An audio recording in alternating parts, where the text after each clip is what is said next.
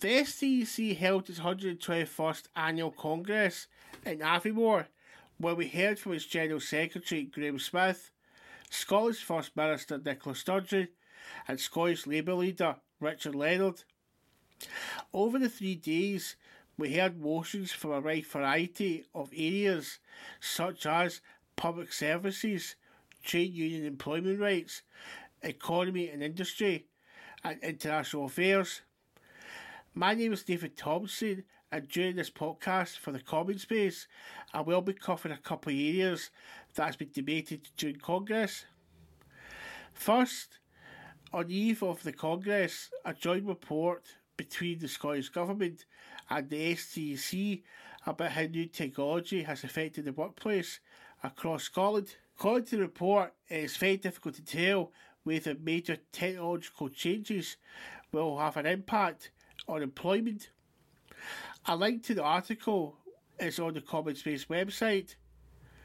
We go into depth about the report with both Dave Moxham, Deputy General Secretary of the STUC, and Richard Leonard as to any impact in the future.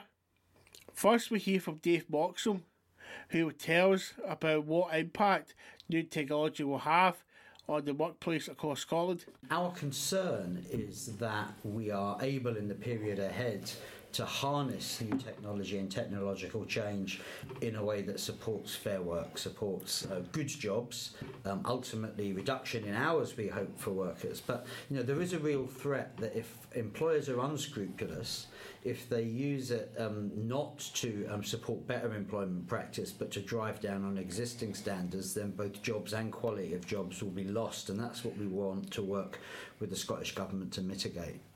So in terms of what would the STUC would like to see in creating the conditions then so that the technology can be used that not only benefit existing employees that I work, but also create new jobs, and quality jobs as well across Scotland. Yeah, so obviously in a range of areas such as research, technology, there is a real opportunity to create these good jobs. And most of these systems, these new systems, automated systems, at some level or other, need to be fabricated, regulated and run. So if these jobs are decent jobs, then that can be very helpful to us indeed. Our major concern is that part of the unseen part of technological change is the introduction of new algorithms that run management systems, that run performance management systems, absence management systems, things that are being used by organisations such as Uber, for instance, and other gig economy organisations. And our concern is that it will be used negatively to reduce quality of work. So we want to look at how we can use technology. To give you an example, our colleagues from Nautilus say quite clearly that new technology can avoid some really quite dangerous work at sea, which we really want to make safer. So we can see some real gains, but at the other end, some real threats, and we just want to make sure that that's managed properly. So in terms of any future industrial strategy, would you like to see the impact of automation, new technology be part of a new industrial strategy? Could be rolled out either by the UK government or by the Scottish government? Absolutely. So, and there would be a few different areas to that new industrial strategy, or an industrial strategy that had this added to. The first is that no technological change should be not accompanied by fair work. The Scottish Government has its fair work agenda, but the UK Government needs to both strengthen employment legislation and close some loopholes so that can happen.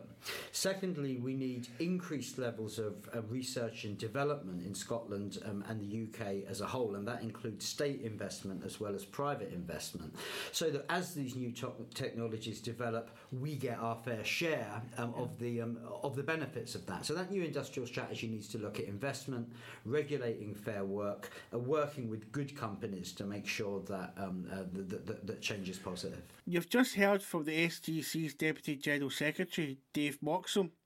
We will be looking into the industrial strategy in more depth later in the podcast with both Dave Moxham and Richard Leonard. Before that, we'll get a reaction from Scottish Labour leader Richard Leonard about the joint report from the SDC and the Scottish Government on new technology in the workplace? Well, I think it's very good that it's been recognised as a priority in the economy. I think that it's good that there is collaborative working between the Scottish Government and the STUC, and but I think that there needs to be a more fundamental examination of what automation can mean, because if it's left in the wrong hands, it will lead to a future economy of fewer people in work, fewer people in control of the organisation of that work, and I think that what we need to see is a review of the distribution of working time. So, for example, automation will provide the opportunity for digital processes, new technology to substitute for labour time at the moment. And I think if that happens, that's not got to be at the expense of people. People must stay in the process. So that, in my view, is about ensuring that technologies are introduced. And I think there's an example in the report of ways in which drones, for example, can be useful in merchant shipping. So there are examples of where new technology automation can be of assistance to workers, and I think that's an example of the way in which it could be an augmentation to people's work and not a replacement of people's work. So I'd like to see automation used to create a better work-life balance. I would like to see it used to look at how we can the distribution of money generated in industry between working people and those who own the wealth that's created, so that there's a better balance there as well. So I think there are opportunities opened up by automation, but it's an old test that has been around since the first industrial revolution, which is about in whose interest is this implemented and who's got ownership and control over it. On Tuesday, it was announced that Bitfab has been taken over by a Canadian company called G3 Driver as part of the deal that was brokered by the Scottish Government. The Scottish Government will remain a minority shareholder with a 30% stake in the company. First we hear from Dave Oxham and then Richard Leonard about the news of the Bitfab deal. Really positive outcome. Now we have to be careful. We know that the yard has been saved. We know that it has a potential long-term future. Now it still needs to win those orders. There are still probably some short-term issues with the security of jobs and avoiding redundancies as new contracts come on stream. But overall, it's a really good news story from when workers stand up for themselves, their unions support them, and government is prepared to to pull up its sleeves. We understand that the Scottish Government will have a significant stake in this new company. So that sort of intervention and combination of workers' power and political will is a really, really positive news story for the whole of Scotland. That was Dave Oxham discussing the deal that was struck between Bitfab and Canadian company G3 Driver that took place on Tuesday. Now we get Richard Leonard's reaction to the deal that was brokered by the Scottish Government. Yeah, well, obviously the retention of these jobs in the two yards in Fife and the Western Isles is extremely welcome. There, I think, needs to be a long-term plan for those sites. They are important national assets, and we need to make sure that they are in good hands, and I hope that there will be a strong relationship between the new owners and the trade unions, which I think will form the bedrock of a successful enterprise. I do have to also note that I welcome the intervention by the Scottish Government in helping to secure that. I think that's something that we would all applaud. But I do also think it throws into sharp relief the need for there to be an overall industrial strategy rather than simply relying on defensive rescue after defensive rescue. Would a new industrial strategy would have to be launched, because you kind of mentioned it in your speech that a new industrial strategy would need to be formed. Would that take account the old industries, the traditional industries like manufacturing, etc., and what's happened with Bitfab and Two Sisters and the new technology. And do you think there should be a new industrial strategy that should be brought forward then by either or both the UK and Scottish governments? Yeah, well, I mean, the problem is that at the moment the UK government has a published industrial strategy in the form of a green paper, and the Scottish government doesn't appear to want to have an industrial strategy which is forward-looking. Whenever I've challenged the SNP government on whether or not they've got an industrial strategy, and my argument is that they should have one, they've cited examples like Ferguson Marine on the lower reaches of the Clyde. They've cited examples like Tata Steel takeover of the steel plants in Cambuslang and Motherwell. They've cited the aluminium smelter being taken over in the Highlands, and I've no doubt now they will cite Bifab. But I think that there needs to be an understanding that whilst in each case those rescues were welcomed, it's not enough to simply just react all the time. We need to have a proactive, forward-looking economic plan that understand and take Bifab as an example. There is huge amounts of public money going in to pay for projects like the Beatrice project, which is the big offshore wind farm, which the order is currently being met by Bifab in part for it.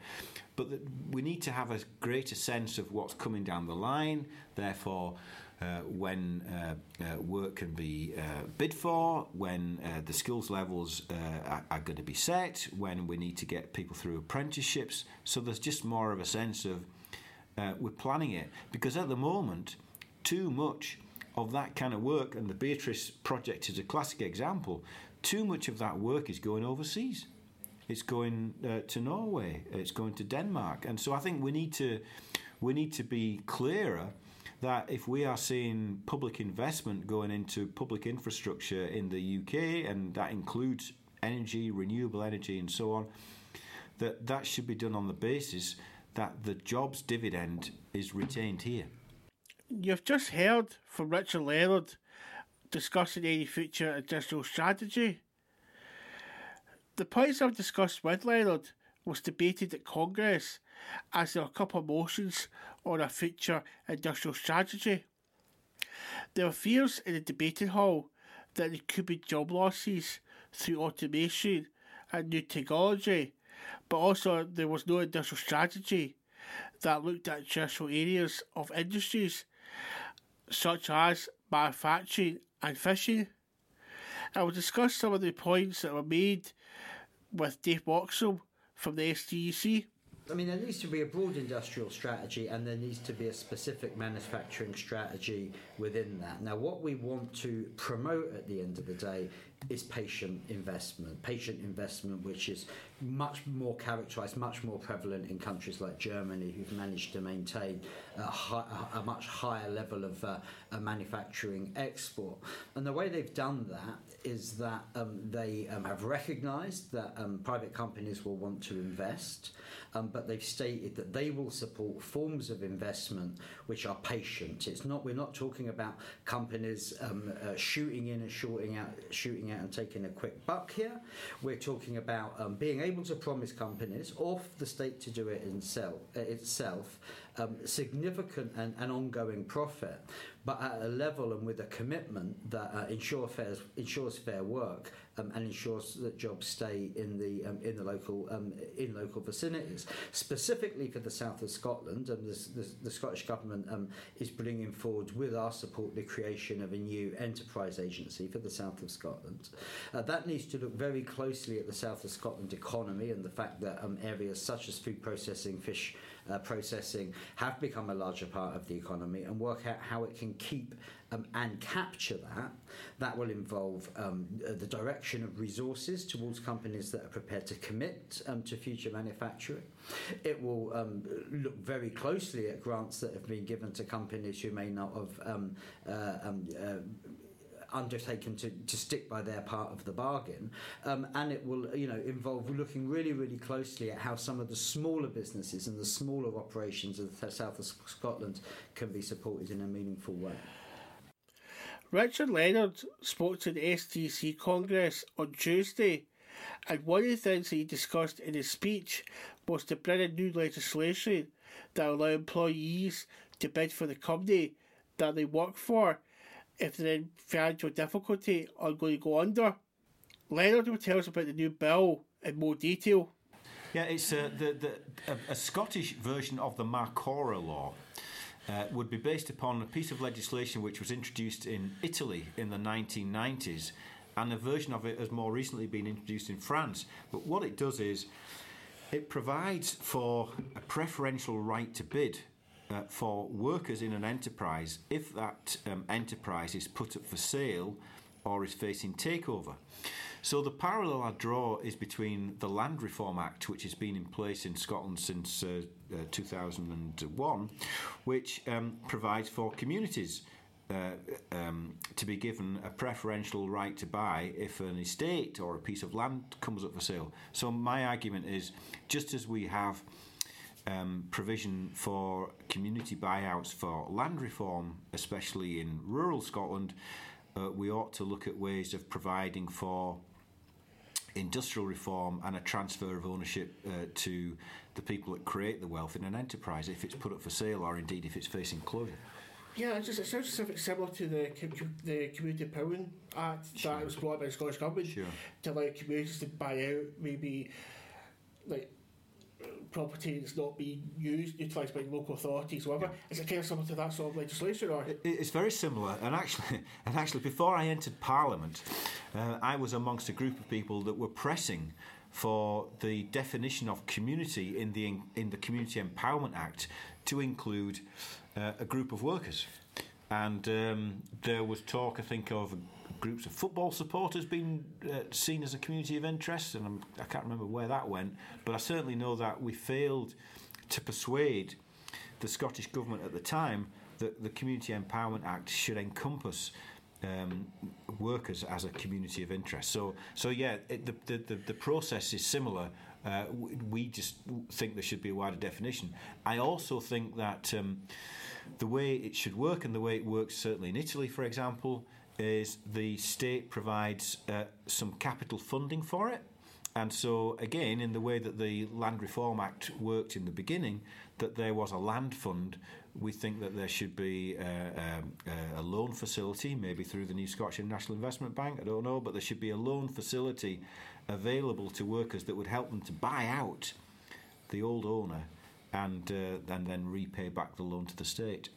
So you also talked about your speech that you want to have in line of the links between the trade unions and the Scottish Labour Party. Yeah. Would you go into detail as what you like to see happen there? Well, I think it's about trying to re-establish the old alliance that exists between the industrial wing and the political wing of the same labour movement. I mean, I've worked for the STUC in the past, and I know that there were times when the STUC and the Scottish Labour Party didn't always see eye to eye. But often it was about rather small things rather than the big things that bound us together.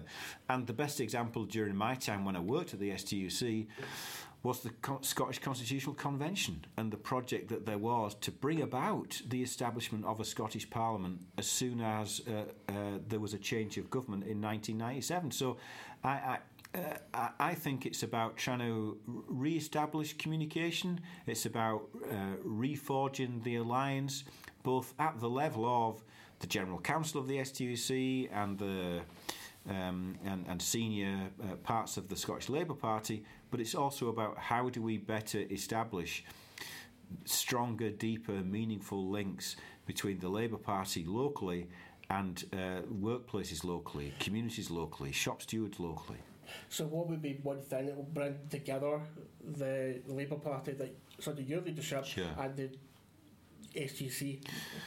Well, I mean, I've been working with the unions recently for First Minister's Questions on the use of umbrella companies and agencies in public construction contracts, and so that's been about, I suppose, working closely with the unions in order to try to get justice for working people. It's also about, I think, looking at the ways in which, on a more systematic level, that relationship can be built on that whole area of industrial strategy, the industrial strategy which was launched last year by Kezia, Jackie Bailey and myself, was really the product of a synthesis of input from some economists, some economic development practitioners, but also critically trade unions. And so, I am under no illusion that we need to see not just the trade unions becoming central to the work of a Labour government. We also want to build, even in opposition, a much closer working relationship so that trade unions are central to us in opposition too. See that industrial strategy you were working on with Kezia and Jackie Bailey.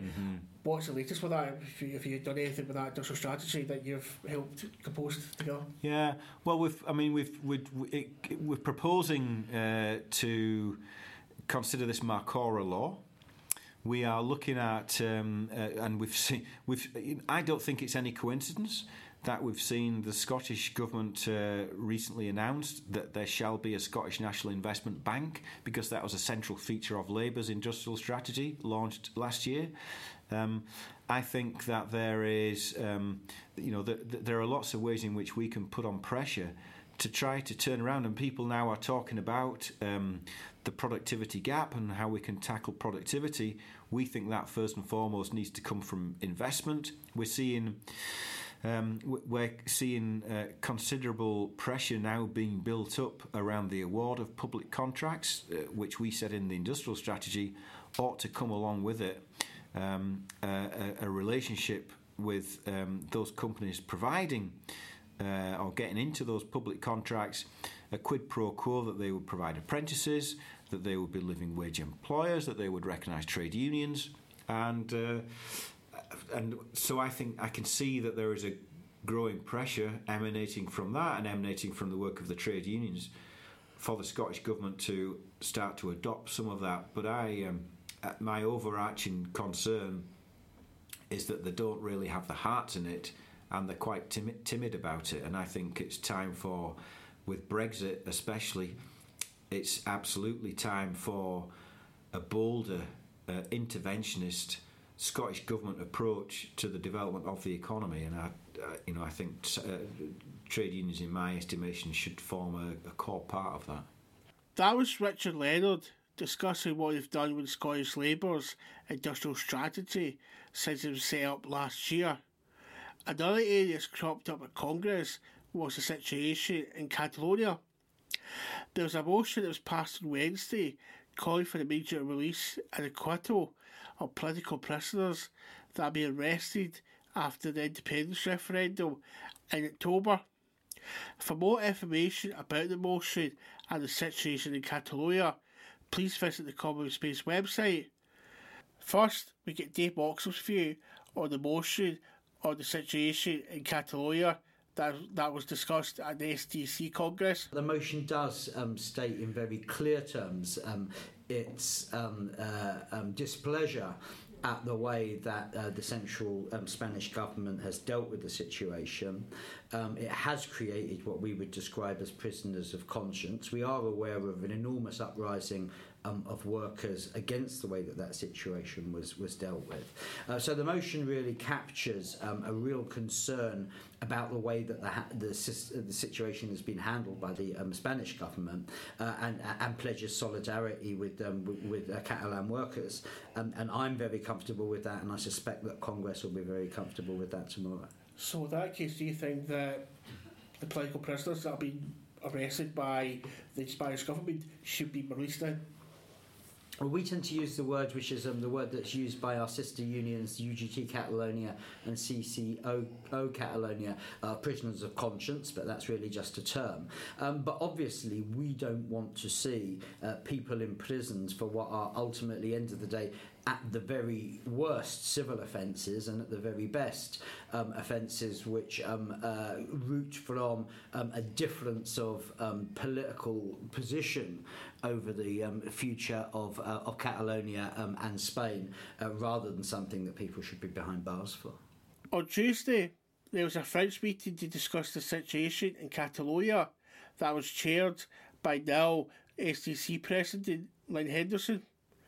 There was representatives from trade unions for both Scotland and Catalonia there to discuss the situation. We managed to speak to a couple of speakers after the Fringe meeting. First we speak to Stuart Graham, a trade union official from Unison. He'll tell us what you'd like to see happen in Catalonia.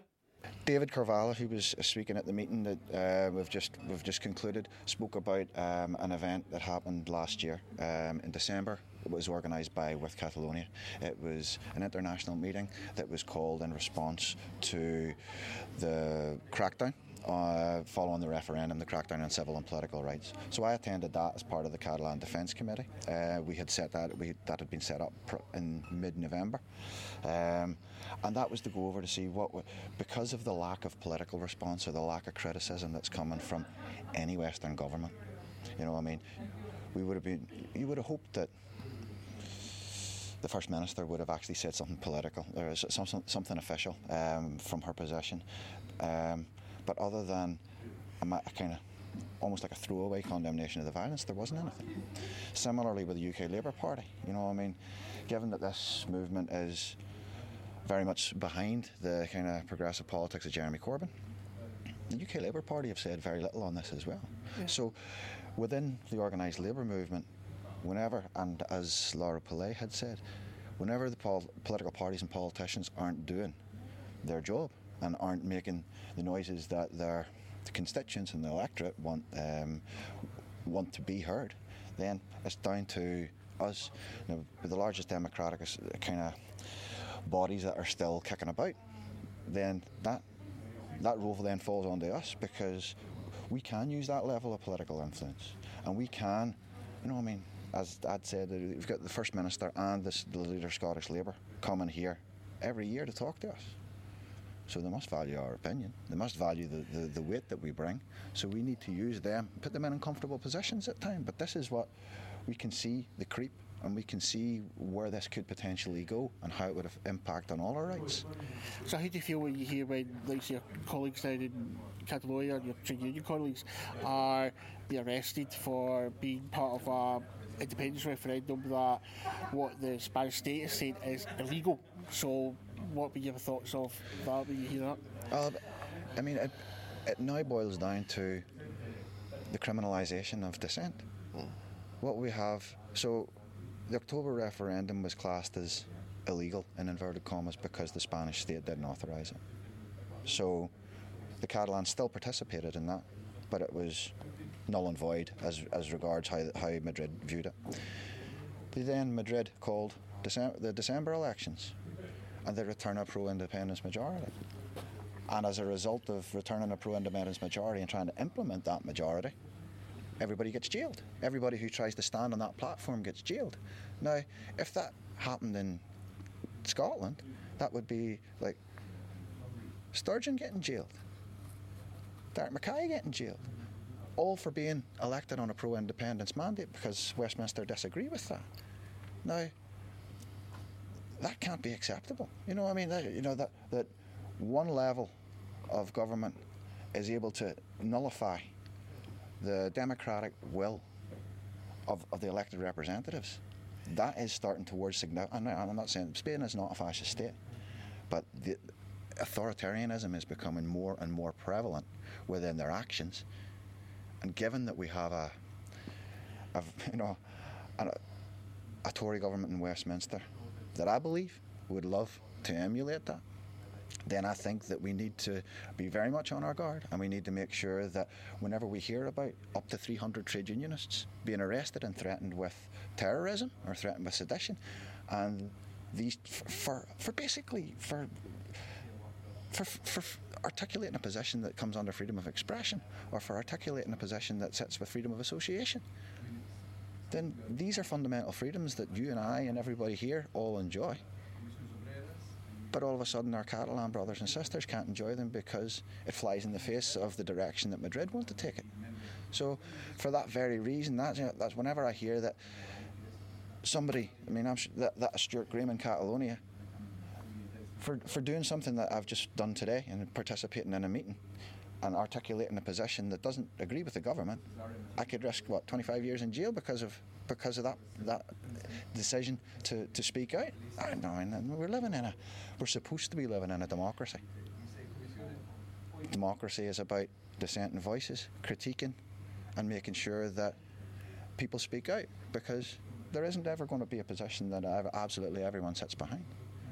But as long as we know that we can genuinely argue about something, poke holes in the argument where we can, identify areas that haven't been spoken of, then how is that going to cause any level of disruption to a genuine course of action, to anything that sits as a fundamental right? That was Stuart Graham, the Unison Trade Union official. Stuart helped to organise the Fringe meeting that discussed the situation in Catalonia at this year's STUC Congress. Stuart also proposed the motion that was debated at Congress on Wednesday that was passed. We will speak to David Carvalho from Unió Cultural, a pro-Catalonia organisation, and we'll get his thoughts on the Fringe meeting. The Fringe meeting today was an initiative that came through Òmnium Cultural, which is a cultural organisation. But because of the current situation, attacks on democracy, Òmnium is very clear that it have to build links with all sorts of different movements, social movements, and so in Catalonia working a lot with the trade unions and neighbours organisations, and so it made sense to say, given that the STUC had the conference, given they had a resolution on the table about the Catalan question, to have a Fringe meeting, and it's been really useful with people from the media, from teaching, from different sectors, asking questions and putting their points of view. It's been very useful. I asked David what he thought about the STUC discussing the situation that is currently taking place in Catalonia. But all I'd say is that every piece of news that arrives in Catalonia of solidarity is welcomed, and if the STUC votes this resolution and expresses its solidarity with democratic rights in Catalonia, I think that would be a very significant news and a very important step forward, and hopefully open the way to all sorts of different specific actions of solidarity and contact. In terms of more widely, in terms of solidarity for Scotland towards what's happened in Catalonia over the last few months, have you had much solidarity in terms of participating democracy that's happened in Catalonia?